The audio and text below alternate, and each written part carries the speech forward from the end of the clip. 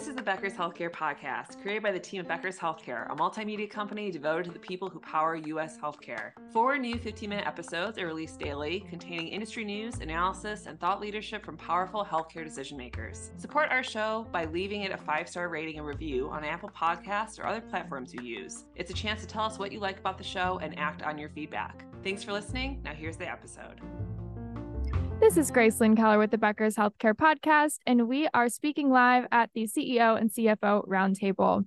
I'm joined right now by Ian Edward McFadden, who is the Chief Board Liaison and Strategy Officer at Sweetwater Hospital Association. Ian, thanks so much for joining me this morning, and I'd love to have us start off by you introducing yourself and telling us a little bit more about yourself and Sweetwater. Sure, Grace. Thank you for having me here. I basically am a retired executive. Been working 40 years in health administration all over the world, really. And I'm at Sweetwater Hospital, just retired there this past summer. And now I'm working with the board and helping them with some strategy. And this conference was timely for me to be here to kind of learn a lot about things that are going on out there. But my background has been primarily in the area of turnaround medicine, turnaround work. I do quite a bit of patient experience improvement, performance improvement. And also, lately I've been working with rural hospitals. You know, Sweetwater Hospital is a 70-bed rural hospital in Sweetwater, Tennessee, just south of Knoxville. Wonderful. And what are you most excited about right now as we get into this?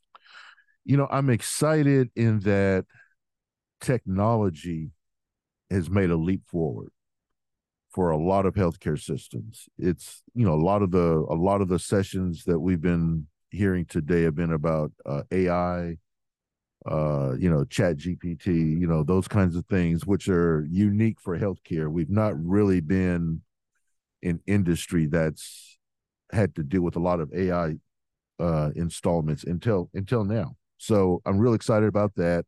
I'm excited about the things that we're learning, that, a lot of different things that are going on out there, particularly when it comes to patient experience.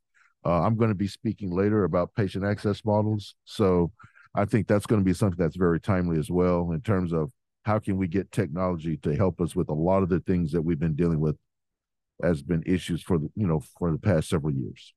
100%. And kind of going along with that, actually, my next question is, what issues are you currently spending most of your time on? Well, that's the thing.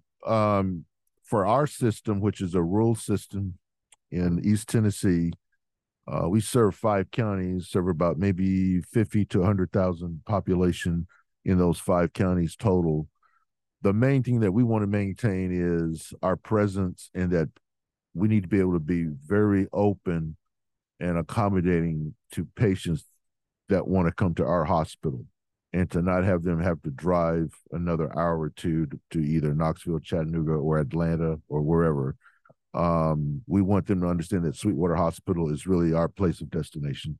So that entails us being very well prepared to accommodate consumers today. The consumers changed. They're all driven now with an online presence. They want to be able to get as much convenience as possible before they get to the hospital. And that's been a challenge for us, because we've got to make sure that our, all of our patient access models, our call centers, our websites, our registration models, everything is geared towards accommodating that consumer now. Absolutely. And final question for you today. What do you think the most effective healthcare leaders are going to need in the next 2 to 3 years to be successful? I think they're going to have to be a little more tech savvy. I think that's going to be really driving our industry. I think they're going to have to be a little more oriented towards payment models. How can we get paid? Value-based initiatives. What can we do to curtail things like readmissions? What can we do to get better payer contracts from our third-party payers? I think we need to really understand those contracts better. Our Medicare Advantage contracts are increasing. Are we really able to understand those things, and are they better for the hospital as well as the consumer? So those are I think the overall tech savvy and the knowledge base of all the changes that we're going to have. I think those are the 2 or 3 things that I think are going to be critical over the next 2 to 3 years. Wonderful. Well, Jan, thanks so much for joining me today on the Becker's Healthcare Podcast. Again, we are live at the CEO and CFO Roundtable. Thanks so much. All right. Thanks, Grace. Good being here. It's so important for leaders at the top of organizations to keep learning, stay sharp, grow their networks.